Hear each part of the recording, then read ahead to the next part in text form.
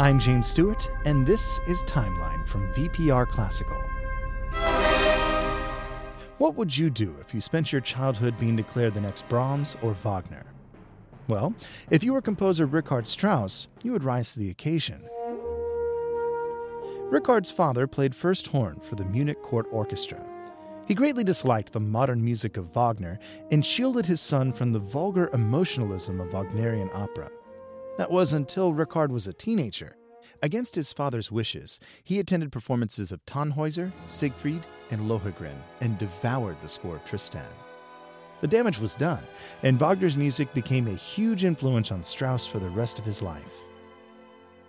By the age of 21, Strauss was a sensation across Germany. This was also the year of his first conducting appointment at Meiningen. Strauss became one of the most celebrated conductors of all time, making appearances around the world. During this time, Strauss began to read the writings of Wagner and Schopenhauer. A particular interest was the concept of Zukunftsmusik, or music of the future. Strauss believed that new ideas must search for new forms.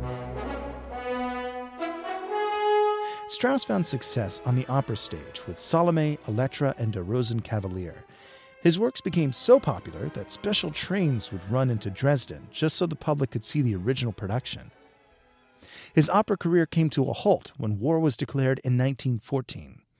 After the Great War, he took a high-profile conducting job in Vienna.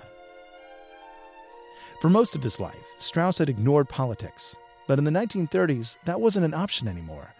In 1933, he stepped in to conduct the Bayreuth Festival after Toscanini had refused in protest of the Nazi regime. Richard was painted as a Nazi sympathizer.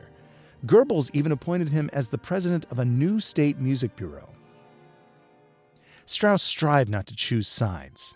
However, his librettist was a Jew and continued to collaborate with Richard secretly.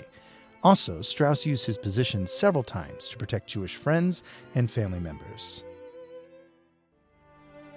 In early 1945, Strauss composed his Metamorphosen, an elegy of German musical life which devolves into Beethoven's Funeral March.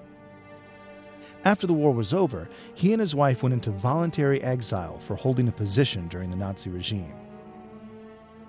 Strauss found redemption in 1947 as a festival of his music was declared in London. 2 years later, he was cleared of all charges. By this time, he was very ill. He passed away just after his 85th birthday. On his deathbed, Strauss was quoted to say, "Dying is just as I composed it." Find out more about Richard Strauss and follow the timeline at vpr.net/classical.